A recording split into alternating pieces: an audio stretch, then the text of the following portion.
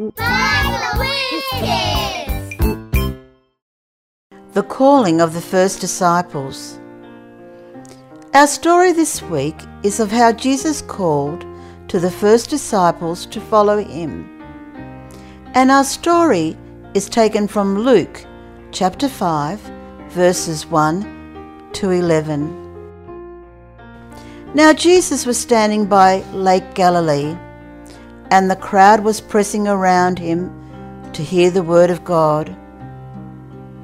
And there was not much room on the shore.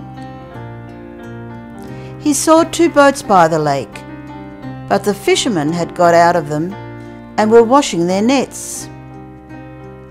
So Jesus got into one of the boats, which was Simon's, and asked him to put the boat out a little way from the shore. Then Jesus sat down and taught the crowds from the boat. When he had finished speaking, Jesus said to Simon, "Sail out into the deep water and lower your nets for a catch." Simon answered, "Master, we worked hard all night and caught nothing. But because you have asked me, I will lower the nets."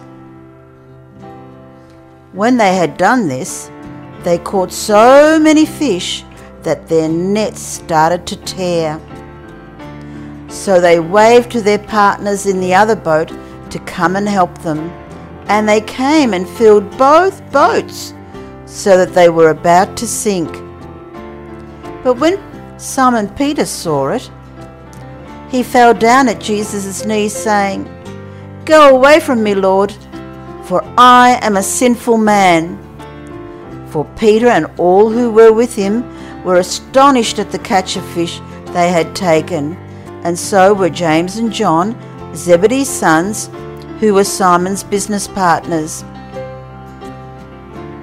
Then Jesus said to Simon, "Do not be afraid. From now on you will be catching people." So when they had brought the boats to shore, they left everything and followed Jesus.